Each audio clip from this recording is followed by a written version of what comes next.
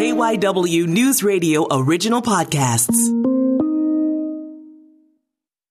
From KYW News Radio 103.9 FM, this is Flashpoint, shining light on the issues that matter to you in Philadelphia. Presented by the Gift of Life Donor Program. Organ donors save lives. I'm KYW's Antoinette Lee, and this week on Flashpoint, we explore how housing insecurity in Philadelphia could be impacting crime rates, including gun violence. And we found that neighborhoods with higher rates of eviction also had higher rates of homicide, robbery, and higher rates of burglary. Our Newsmaker of the Week is helping us understand the impact immigrants and refugees have on our local economy. When we look at the history of immigration in the U.S., that's made us the melting pot we're so proud of today. Our Changemaker helped make sure Afghanistan evacuees stuck at Philadelphia International Airport were met with a warm welcome. I sort of feel like the least that they could expect was a hot meal and to not have to think about the trauma. It's a half hour you need to hear straight ahead on Flashpoint. Welcome back to Flashpoint, where this week we're discussing housing insecurity, evictions, and its further impact on our city, including crime rates. Joining us today, we have Jenna Collins. She's an attorney with Community Legal Services of Philadelphia, and Daniel Semenza. He's an assistant professor of criminology at Rutgers University. Thank you both for joining us. Thank you for having us. So we know that before the pandemic, there were a number of issues here in Philadelphia surrounding housing that have sort of been exacerbated by the pandemic, right? So I know that there have been a number of updates in the recent weeks, including the Supreme Court's decision to end the ban on evictions. Jenna, can you help us to understand where we are now as far as protections go?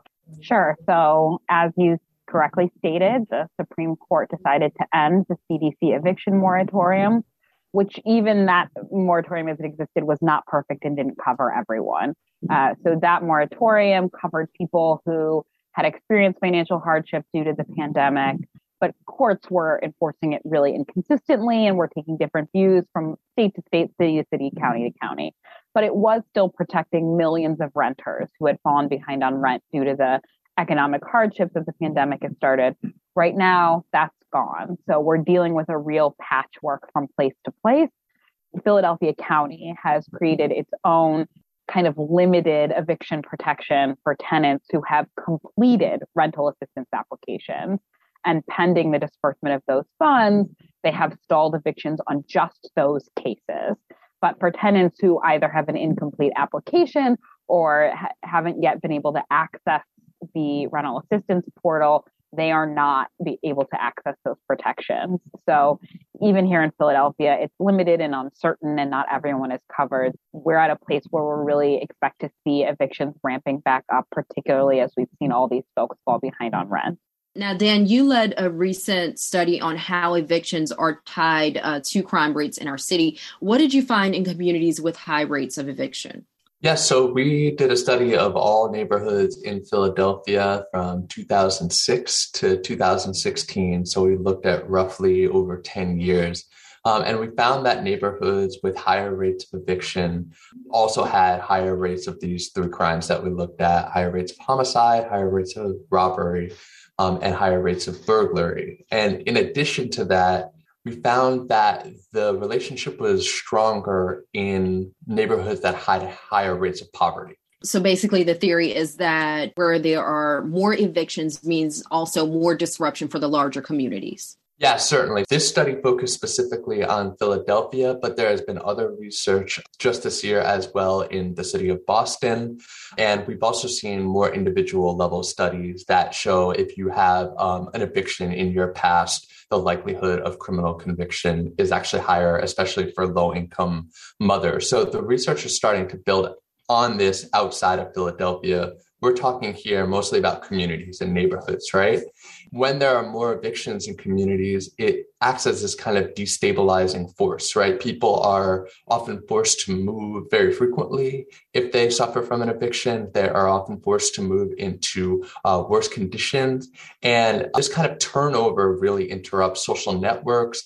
It really interrupts the ability for neighbors to integrate into neighborhoods, to have each other's backs, to do things like local crime prevention, and kind of building the collective ties that help to keep a community safe. In addition, we also know that eviction is really stressful, it's really strainful on families. And when you kind of extrapolate that out into whole communities, and it's happening in many places in that local neighborhood, there's just greater strain that can lead towards involvement in some of the crimes that we looked at. So I think those are the two bigger things that we think are really happening here. And that has bared out in some of the other studies as well. Yeah. So Jenna, you've worked with families to prevent evictions. So what can you tell us about how this change affects individuals on a humanization level? Sure. There's lots that I can tell you. It does have a really big effect. Dan is exactly right that this is a really stressful crisis point for families.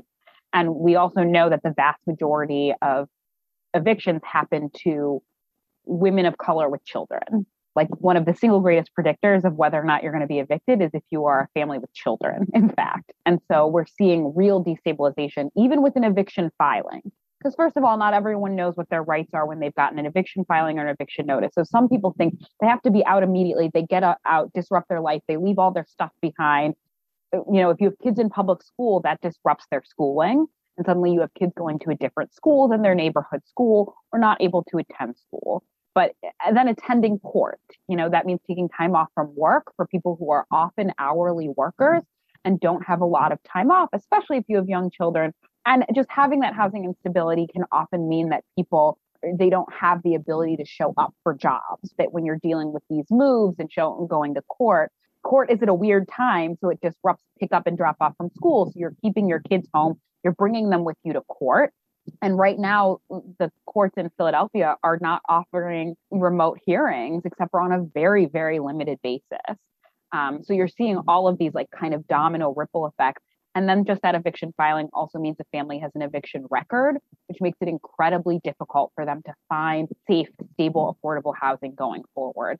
Because you have these tenant screening programs that basically if they see just a filing, that can mean a tenant won their case, or the case was filed in error, or they were, a month behind on rent and they caught up pretty quickly. But a tenant screening program sees this and they mark that tenant as a high risk tenant. And suddenly that tenant's not able to get into other good housing, just having the filing. Speaking of a domino effect, our city is seeing unprecedented levels of gun violence right now. What factor housing insecurity plays into that homicide rate? So the rise in gun violence has hit Philadelphia especially hard. It's hit lots of cities in the country really hard. I mean, we had a historic decline in violence for decades prior to this bump up. And I think that right now, it's hard to say because we are right in the middle of everything still kind of going on. So I'm cautious on what I say, okay, what has caused this rise in gun violence? But I think one thing that we can be pretty confident in is the disruption and the destabilizing nature of COVID-19. COVID-19, Jenna brings up a great point, how it's kind of affected court proceedings and kind of the little things of where people can go and how people can gather. Well, that's also affected every service point for maybe high-risk families that needed after-school program care. They needed employment assistance. They needed legal assistance, right? All of those things that were kind of keeping a lot of things in check related to violence have suddenly gone away or become much, much more difficult to secure. And I think that housing has also been destabilized to some extent, even though there has been this moratorium. Again, it hasn't been perfect. It hasn't covered everyone properly. And I think the sense that even if a person is not actually evicted from their home, they end up with a record, or they might end up brushing with a system that they're having a really hard time moving through and getting through because of the difficulties of COVID-19. I think about eviction as kind of compounding everything else that might be negative for a family and individual that might be going through. It compounds employment issues. It compounds financial issues, health issues. So when you put all that stuff together in the kind of melting pot of COVID-19, it's not surprising that real destabilizing factor has affected violence rates as well. So we don't even know all of the fallout that is to come, right? Yeah, I'd say it's very hard kind of in the moment to say how things are going to shake out. In some cities, violence has started to curve down a little bit. And so the hope is that as things start to normalize, as programs start to get back to where they were to do a lot of the community outreach that was really important for violence and for other crime outcomes, that will start to have a greater effect. But I think with many other things with COVID, we just don't know because it keeps coming and it keeps lasting, and we don't know what the long-term implications of that are. So let's talk about what people can do. Oftentimes there is a feeling of helplessness when dealing with, the powers that be. So what resources are there out there that people can take advantage of, to counteract housing insecurity and eviction? Well, I can speak a little bit to this. I mean, we can obviously contact our local lawmakers. There are things that would be really, really helpful when we're talking about evictions and housing insecurity. First of all, there's that eviction record issue that I was talking about. An eviction ceiling is something that we are really, really interested in working on at our organization.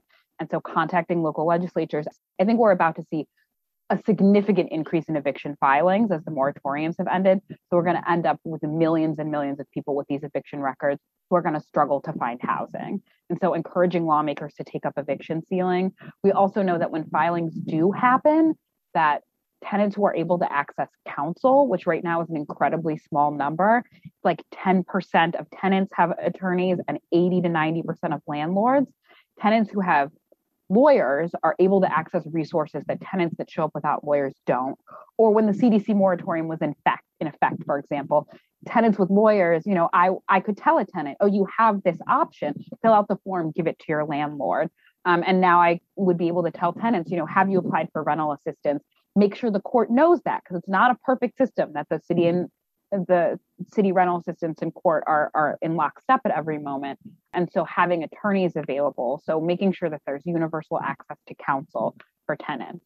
And then just really encouraging access to, safe and affordable housing. And part of that is this huge amount of rental assistance that we've seen during the pandemic, encouraging lawmakers to continue with large amounts of rental assistance so that when people do have financial emergencies, and there's always been good reasons for those financial emergencies prior to COVID. It's not as though COVID is the only reason that people have a good reason to be out of work.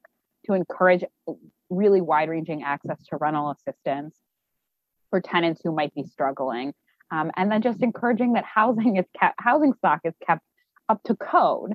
So we actually have a lot of units in Philadelphia that are available, but they're not safe units. When we talk about housing stock, it's really old in Philadelphia. My house was built in 1890, for example. So it's hard to keep that up to code. You're dealing with lead paint issues. You're dealing with leaks and mold and moisture in homes.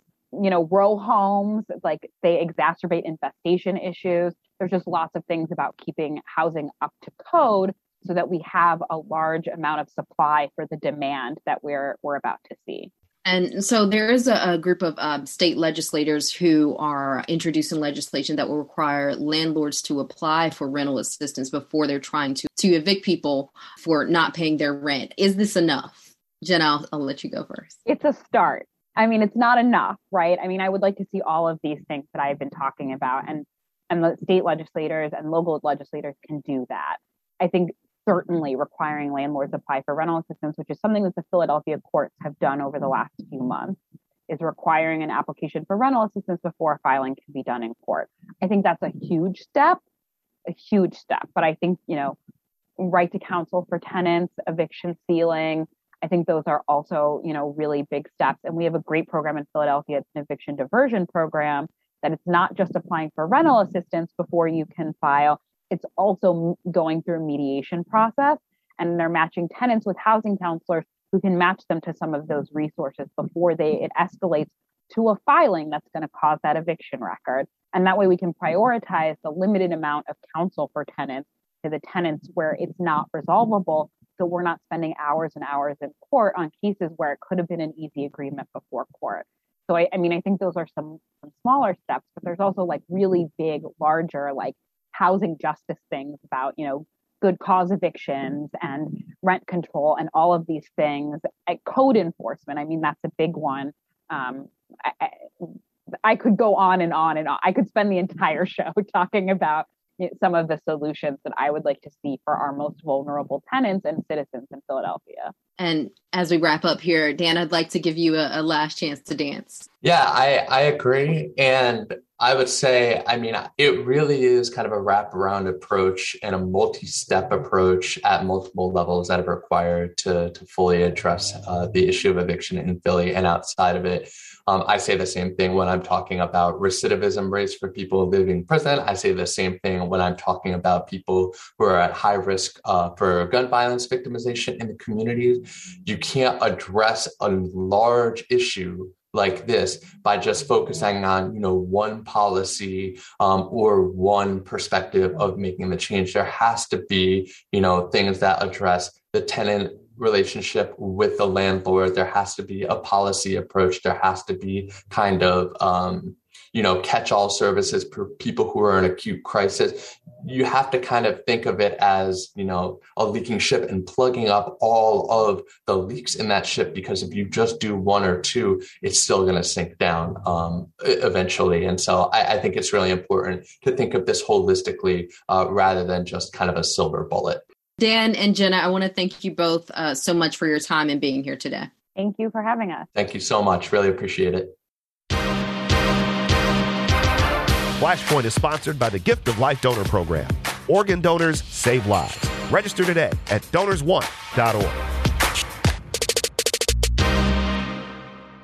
Welcome back to Flashpoint. I'm your host, Antoinette Lee. Our newsmaker of the week is Lauren Schwartz, president and CEO of Philadelphia's World Affairs Council. KYW's Sheridan Howard spoke with her about what immigration offers our city and what we offer those who come here seeking a better life.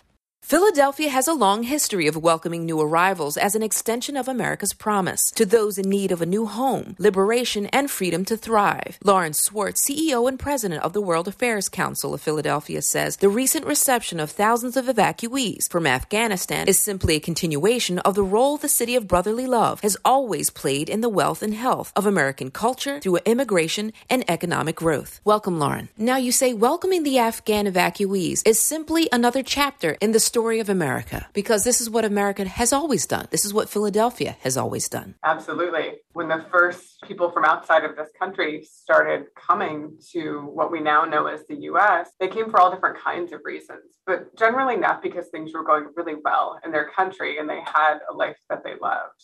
Whether it was fleeing famine or war or looking for economic opportunity or freedom of religion or to get away from a monarchy, when we look at the history of immigration in the U.S., that's made us the melting pot we're so proud of today.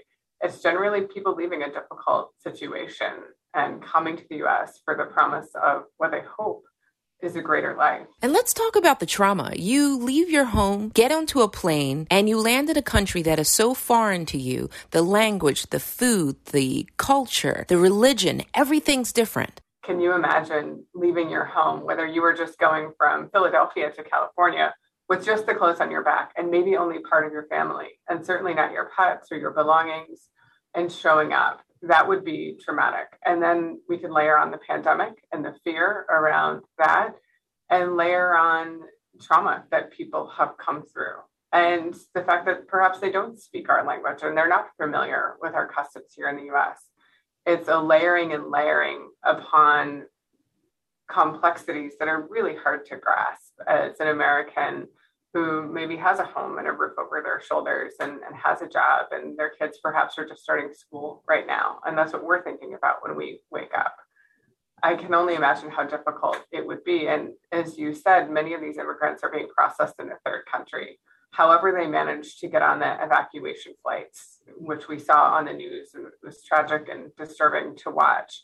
They landed somewhere. Maybe it was in Germany, maybe it was in Qatar, and now they're coming to the US with all of those layers and all of that trauma and perhaps hope, but a lot of uncertainty. And many of them, I think about over 8,000 of our friends from Afghanistan have landed here in the city of brotherly love and sisterly affection. Now, when thinking about the recent census, it showed that Philadelphia has really grown more diverse, and we're better for it. Can you speak to how immigration really lends itself to economic prosperity? Because I really don't think people recognize the need that we have right now for a larger population and how that affects our longevity as a city, but also as a country. Sure. There's many ways immigrants help an economy grow. One is just that the way capitalism is structured and most Western societies are structured, and non-Western too, you need population growth in order to fuel your economy, in order to make your tax system work and for families to care for one another vertically and horizontally and however families take shape.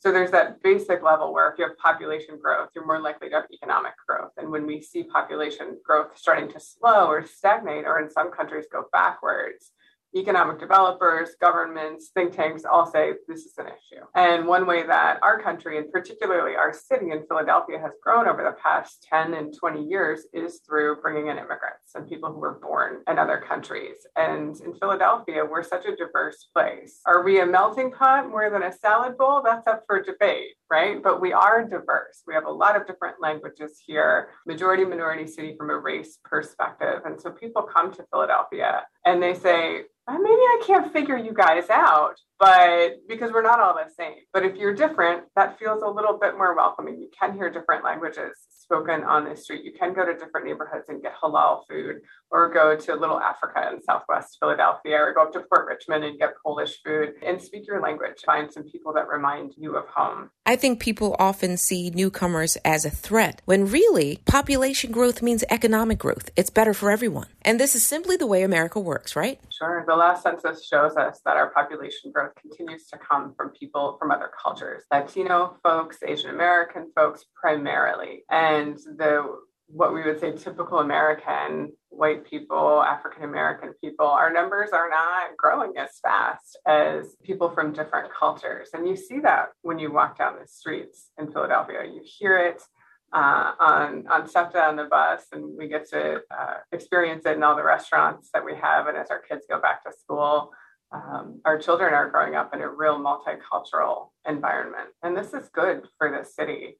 When we look at the world and how we interact with it, 95% of the people in the world live outside of the United States. And about 85% of global economic growth is outside of the United States. So for the Philadelphia of today and the Philadelphia of tomorrow to be competitive and to engage in those opportunities and to grow from those opportunities, whether it's through education, business, social relationships, the more globally fluent we are as a people. The more we're sitting between an Asian American and a Latina on the bus or at a restaurant or walking down the street, the better positioned we'll be to participate in the economy and society that we're heading into. Now, historically, this is the role Philadelphia has played, always the welcoming city from port to port. But really, when we think about the culture and the identity of Philadelphia, this is what we're talking about. And this is a big part of who we are as a city. And it's one story I like to tell is really thinking about our name, Philadelphia, meaning the city of brotherly love in Greek.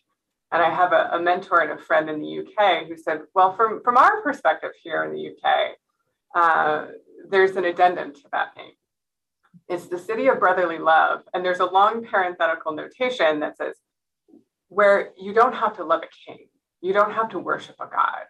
You don't have to pledge allegiance to really anything. When this city was founded, we were one of the first cities where you didn't have to choose or focus on a certain religion.